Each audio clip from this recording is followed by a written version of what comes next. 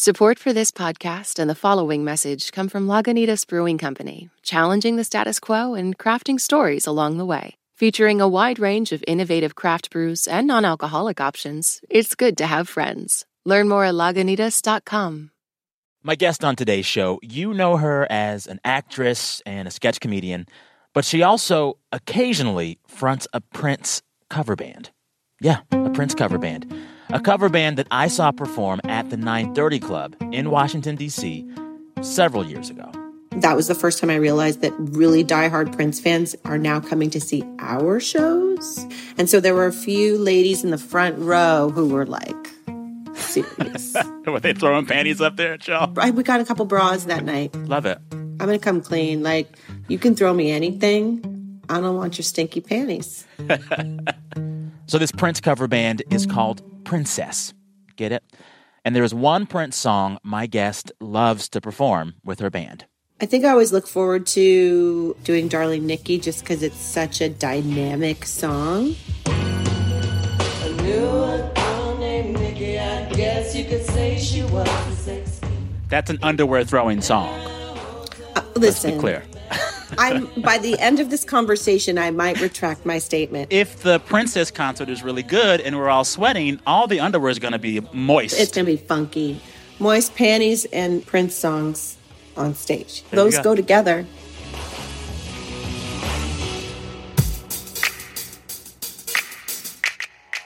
You're listening to It's Been a Minute from NPR. I'm Sam Sanders. And this episode, a very special treat. No news, no who said that. Just one iconic guest, Maya Rudolph. So Maya's up for 2 Emmys this year. 1 nomination for guest hosting Saturday Night Live, playing one role in particular that you might remember. Good evening, America. I'm Vice President Kamala Harris. And she has another nomination for playing Connie the Hormone Monstress on the Netflix animated show Big Mouth. Now let's fling ourselves onto the bed and cry so hard no sound comes out. So Maya already won at the Emmys last year for these same 2 shows. And you know, in the last few years, Maya Rudolph has been everywhere. She's done comedies and dramas and big roles and small roles. She's hosted award shows. She's made guest appearances here and there. And it seems like wherever she is, whatever Maya Rudolph does these days, we love it. So in this chat, Maya and I talk about how she got to that place in her career. We discuss what it meant to watch her mother perform at a young age and how that influences her as a performer. We also discuss what it means to have career role models that look like you. And of course, we talk SNL. All right, this is a fun one. Enjoy. Of the 2 nominations, one for your voiceover work in Big Mouth and the other for hosting SNL, which one are you most stoked about? I never choose which child I love the most, but for me, Saturday Night Live is a genuine childhood dream. Like, I wanted to be on that show since I was a little kid and go there and play. And like, that's what I get to do now. And so that one just has a lot of meaning. Also coming back to host the show and being there with my kids there, with my whole family there. Like, it was really a life moment, especially at a time when things had been shut down and things that felt really weird. So like the things that are special and that are meaningful, you really, I was fully appreciating, which I kind of always do at Saturday Night Live. You know, This show has just become a huge part of my life. And it was always kind of something I loved for so much of my life. So that has a lot of meaning for me. Yeah. Thinking about SNL, I was talking to a friend yesterday. I was like, I am going to get to interview Maya Rudolph, and like, I don't know what my favorite impersonation she's done is. And we fixated on 2 that I love, but I want to hear which one you like the best. I love your Versace. I don't feel like cooking. I don't feel like going out. No, you don't have to. Donatella Versace? What are you doing behind our couch? I was hoping you would know the answer to that. Anyway. I love the, like, not quite Destiny's Child. Was it Gemini's Twin? Gemini's Twin.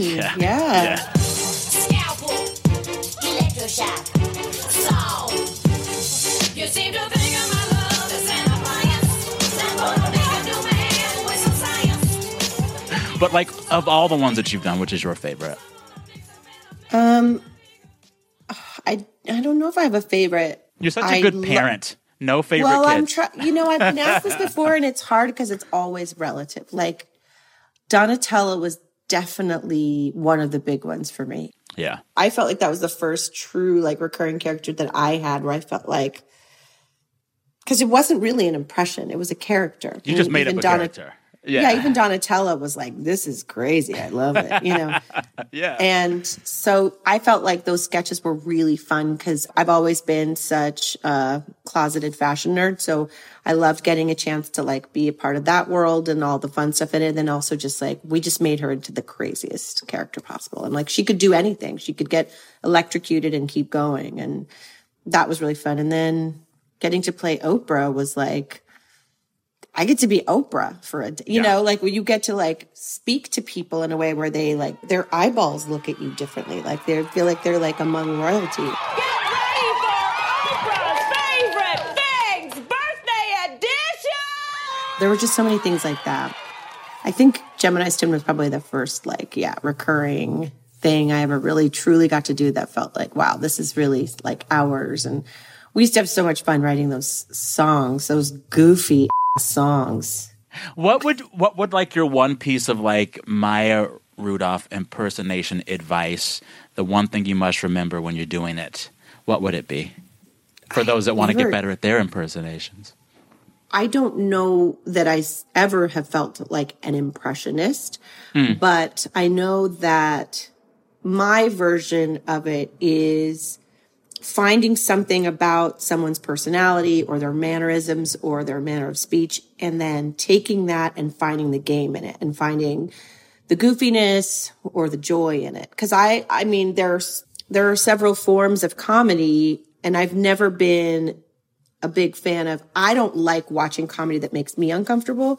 I don't like the kind of comedy that, like, puts people down or makes makes fun of them in a way that's like, look at you, you're a total idiot. Mm-hmm. I like I think it probably comes from a place of, like, in the same way that kids play. And then once I'm able to find something that makes fun, because, like, with, you know, Kamala Harris, like, I wasn't like, oh, here's my Kamala Harris impression. Like, I didn't know how to do her, but I wanted to find something that felt like what felt like her to me, which was this, like, she feels very cool to me and very, like, feminine and strong, and I just wanted to make her like somebody that you want to be in the room with. A Kamala Harris Unity Seder.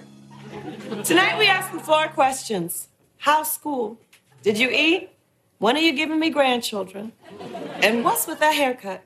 So I think, like, there's just more than one way to an impression. Some people are just impressionists. Like, they can just get the tics and the vocal mannerisms down. Like, those are all things that sometimes they come and sometimes they don't. But I think if you've got something that feels like, I don't know, I always make them more of a character. I can't ever really make them a real person. Coming up, more Maya Rudolph. She tells me her greatest inspiration. This message comes from NPR sponsor REI Co-op. REI has gear, clothing, classes, and advice for camping and glamping, biking and hiking, axing and snacksing, backpacking, and another outdoor thing that rhymes with backpacking. Visit your local REI Co-op or rei.com for the 1,000,001 ways you can opt outside.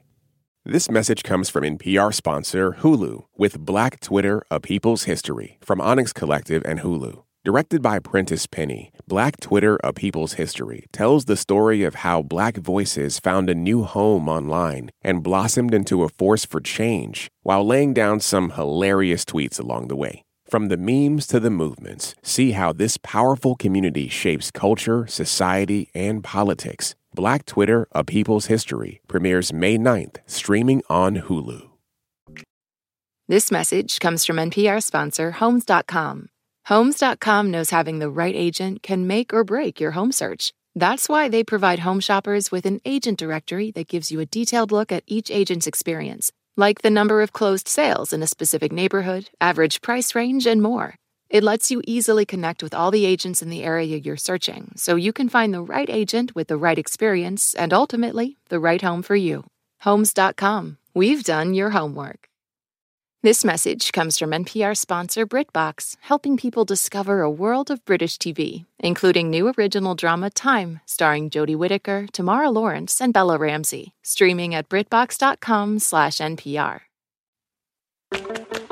There are arrowheads in the walls. I'm Ramteen Arablouei. I'm Rand Abdel Fattah, and we're the hosts of Throughline, NPR's history podcast. And for our special series this month, The Best of Throughline.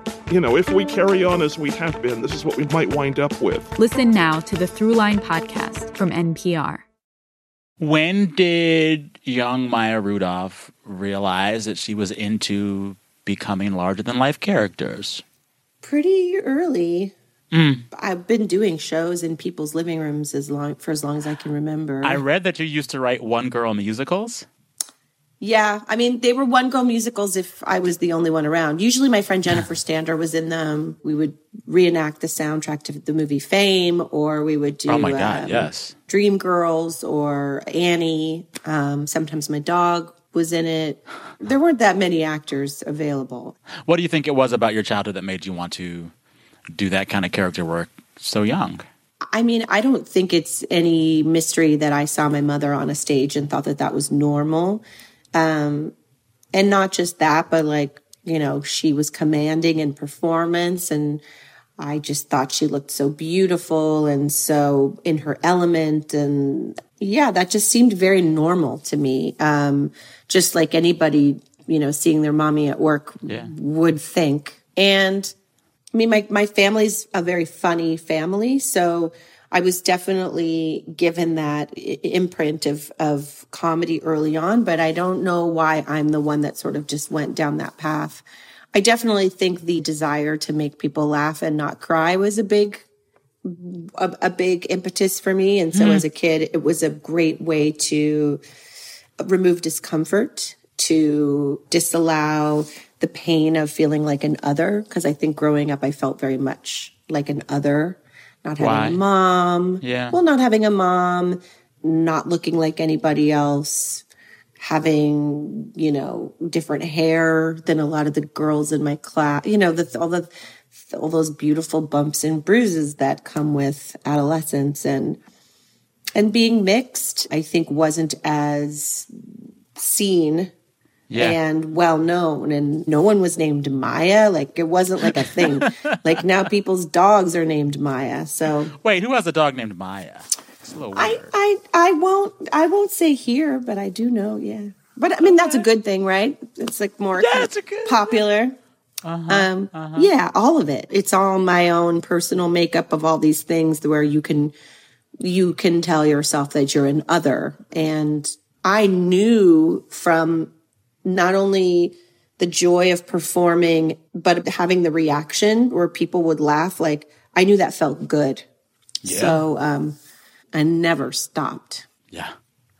Do you still feel other? I do. Yeah, sometimes. I mean, I definitely feel more me than other. I think other is more of a childhood version of trying to assess and make sense of emotions or feelings. The flip side of other is that I was sort of raised to feel like other is a good thing because it's you and it's unique. And I mean, my parents loved me so much and like loved the like otherness into me that it was also a positive thing. So, you know, just kind of coming to terms with like who you are and the cards you're dealt. It's not like it's like an easy life out there in the world. Like there's a lot of things that can remind you that things aren't equal or fair or right. But I do feel like I've navigated in a way that's been correct for me for a long time. And that feels good. So I think sometimes my otherness can be a good thing because I definitely choose to live my life the way I feel most comfortable. Yeah. You know, there's this really fascinating profile of you that I was reading to prepare for this interview. Katie Weaver at the New York Times, profile due in like 2018. She spends the first few paragraphs comparing you to God, which was very nice. Remember that one? It was very nice. Yes, I do. Nothing has compared since, Sam. Right? And they like did a portrait of you for the spread. Yeah. It was crazy. Yeah, it was very, very, very delightful. But she spent a lot of time talking about what you meant to her growing up, her seeing a mixed-race woman on screen as she was a mixed-race girl. And I've consumed your comedy as long as I've been watching you for years, and I've never really thought about, like, oh, well, what message are you sending to kids who feel like another? Do you think of that? Do you think you should have to think about that? But reading that piece yesterday, I was like, oh, she is representing something that's important for some people. Yeah, and I didn't really, I didn't always have the words for it, and I don't know that I always have the words for it, but I feel like I've definitely stayed in my own lane out of instinct. So I have never felt limited by my races. Yeah. I don't think of myself in that way. I think I've learned enough by now that a lot of those conversations about what I am are for those people. They're not really for me.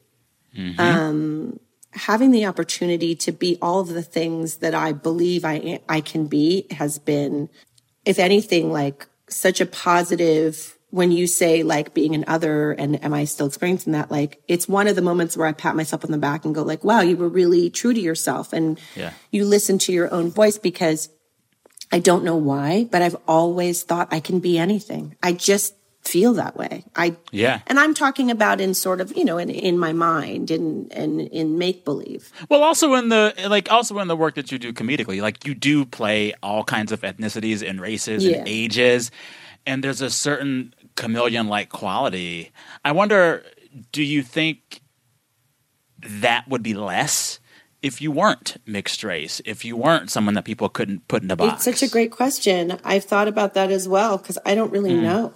I've only known me in this body, and and there's always going to be frustrations. I used to be really frustrated that I didn't get to play as many of the political candidates because I'm not white. We tried me as Obama, and that did not work. Wait, really? Yeah, that did not work. Oh my God. Did you get the dialogue right? I did not. No. I did get to meet him, so that was cool, but I was dressed like him, so that was probably really embarrassing for both of us.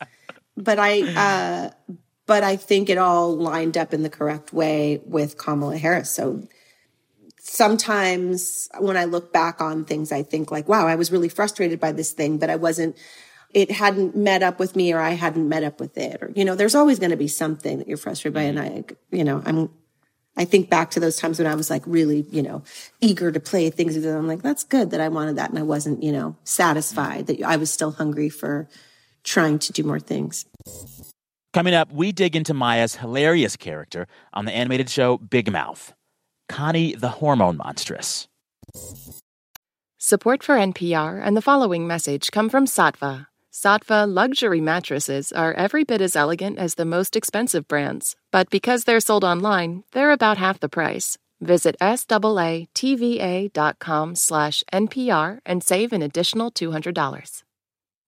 I'm Rachel Martin. You probably know how interview podcasts with famous people usually go. There's a host, a guest, and a light Q&A. But on Wildcard, we have ripped up the typical script.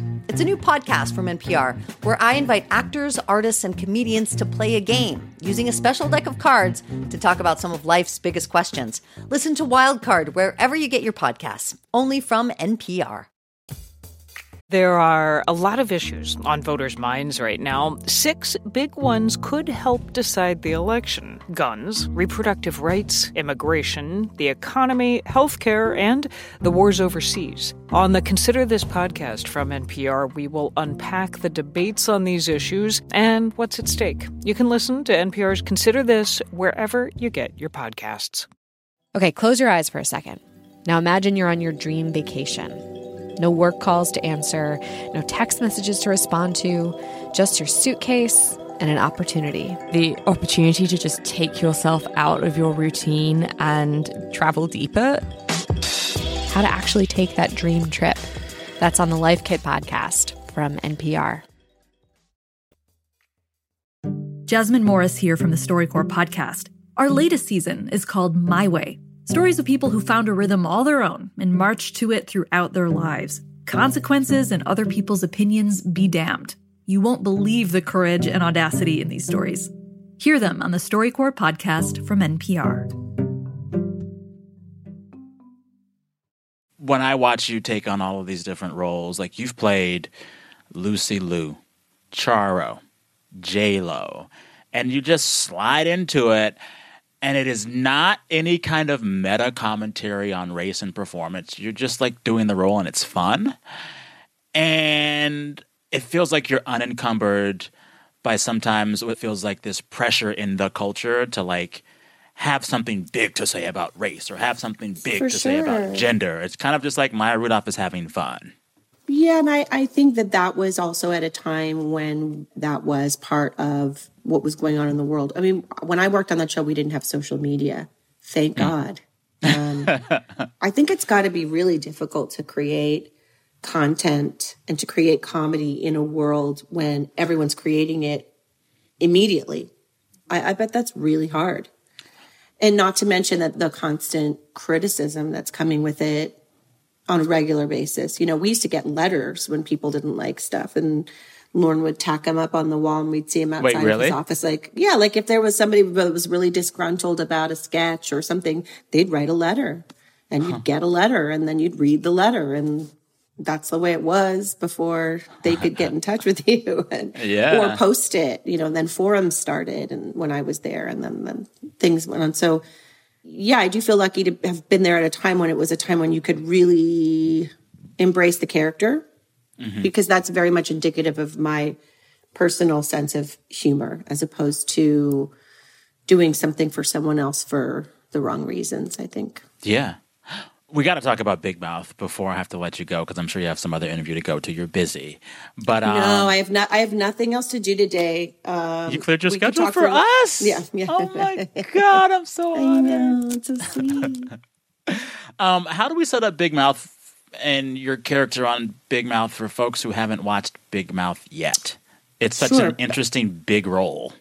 Well, my character, Connie, is a hormone monstress, and she began as the hormone monstress to young Jessie, a young girl who was getting her period. What? Why am I so soaked? Let's just go back to sleep. It's blood! Oh, did you get killed in your sleep, dummy? Actually, yes. And the hormone monstress is really responsible for every hormone, every feeling, just the guide to getting you through this time. So she tells you to yell at your mom. Hey, listen to me. You want to shoplift lipstick. She tells you to rip up your T-shirts. Del Rey on repeat while you cut up all your T-shirts. You want to She tells you to cry. Loudly. Yeah, and then on top of that, she's a monster. So she's a big, beautiful, hairy, nasty, stinky, hormonal monster. So she feels everything. She's all your hormones in a sexy monster form. Did they bring it to you? And if they brought it to you when you first saw it, were you like, what in the world? Or were you like, yep, I get it? No, technically they didn't bring anything to me because I had started the show because I love Nick Kroll so much. And I was playing his mom. Fred Armisen and I were hired to be his parents. And so I did a few episodes where I was his mom. And then I think early on, you know, with animated stuff, they always throw you fun stuff to do and a voice here or there. And they said, Nick is doing a hormone monster. Will you do the female hormone monstress for this episode? And so we tried it and we all went like, we all loved her. Yeah. We soon came to find that her name is Connie. And they kept writing for her because she was so fun to write for. That it was like we were all kind of giving birth to her at the same time. So we were all in on it together, it felt like. Yeah. Did you draw from your adolescence to inhabit the hormone monster? No. I have no boldness in my adolescence. Okay. Connie is bold. No, I was not thrilled about puberty. And I mean, I think the nice thing is giving a voice to that time. This is something that we all collectively go through. individually. So we're all feeling this quiet individual shame. And yet everyone is going through, especially like everyone in your 7th and 8th grade class is going through at the exact same time as you are, you know. Connie is who you want to be, but you never are. So she speaks up for you. She says the things that you would never say, but then sometimes she does get you to say those things. You know, Connie's bold. Connie would throw Funky Moist Panties on stage. Connie would do a lot more than that with Funky Moist Panties. Yes, most definitely. You know, I just keep thinking of that New York Times profile of you, the one like where you're God, which is just amazing. But the writer, it was really great. I was like, oh, it makes sense. I can see that. Well, it was cool because she was talking about it from her perspective of growing up mixed and seeing someone on TV that was mixed. And I really related to that. You know, growing up, I didn't feel like I had a plethora of mixed role models. And I fell in love with Lisa Bonet because I was like, I know she's mixed. That girl's mixed and she's so beautiful. Like that's also the casting of the Cosby Show. Really, y'all? I mean, that's TV, you know, and that was like that. But like my little radar was like, I sense something. She's one of us. I'm one of her. And like, you find those people, or like, you know, I used to keep a Jennifer Beals Flashdance poster in my room. I didn't even know she was mixed, but I thought she was so beautiful, you know, and it's always interesting when you reflect on the way that you gravitated towards things as a kid and found these things that you can identify with. And it's just like this beautiful, like self-care that, you know, you see yourself doing as a younger person. So I really related to some of the stuff that she was saying in terms of seeing herself in someone on television. I just never imagined that I would be that person for someone else. So it's so wild to like grow up and then realize you can actually do that for someone else. You're someone's Lisa Bonet. Okay, what you just said, I'm going to throw this computer. No one's ever said that to me before. Hey, I mean it. Oh my God, that's the nicest thing anyone's ever said to me. Hey, well, thank you so much. Best of luck with the Emmys and such. And yeah. Thank you. Thank you for everything. Thank you. Right. It was so nice. Thank you, Sam. Thanks again to actress and comedian Maya Rudolph. Please come back soon. In the meantime, I will be playing Princess on loop. All right, this week, It's Been a Minute was produced by Anjali Sastry, Andrea Gutierrez, and Liam McBain. Our fearless editor is Jordana Hochman. Our director of programming is Steve Nelson, and our big boss is NPR's senior VP of programming, Anya Grundman. I want to take a little time now to thank Steve Nelson. He has been my boss for a few years now, and he was the one in charge of making this show come together. He is quiet and patient and genius and smart and long-suffering and puts up with me. And I got to tell you, I don't think I've ever felt more heard by a colleague. Thank you, Steve, for always listening. I will miss you, but I'll still make you listen to me when I call you all the time for advice. All right, listeners, till next time, I'm Sam Sanders. Be good to yourselves. We'll talk soon.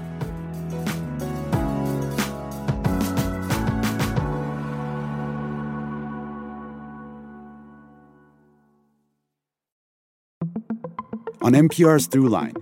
We cannot function for 24 hours without cobalt because it's in our smartphone, our tablet, our laptop. And as a consequence, the lives of the people living in that part of the Congo descended into just a catastrophe. Find NPR's Throughline wherever you get your podcasts.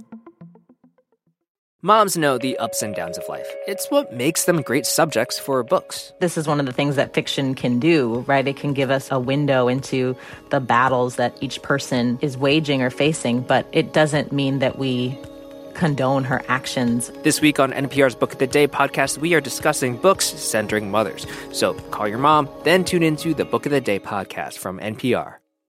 On Wildcard, the new podcast from NPR, you'll hear people like comedian Jenny Slate reflect on their lives. What is something you think about very differently today than you did 10 years ago? Dressing, like not salad dressing. I've always loved it and I'll never stop. Dressing my body. That's all part of the new game show Wildcard, only from NPR. Listen wherever you get your podcasts.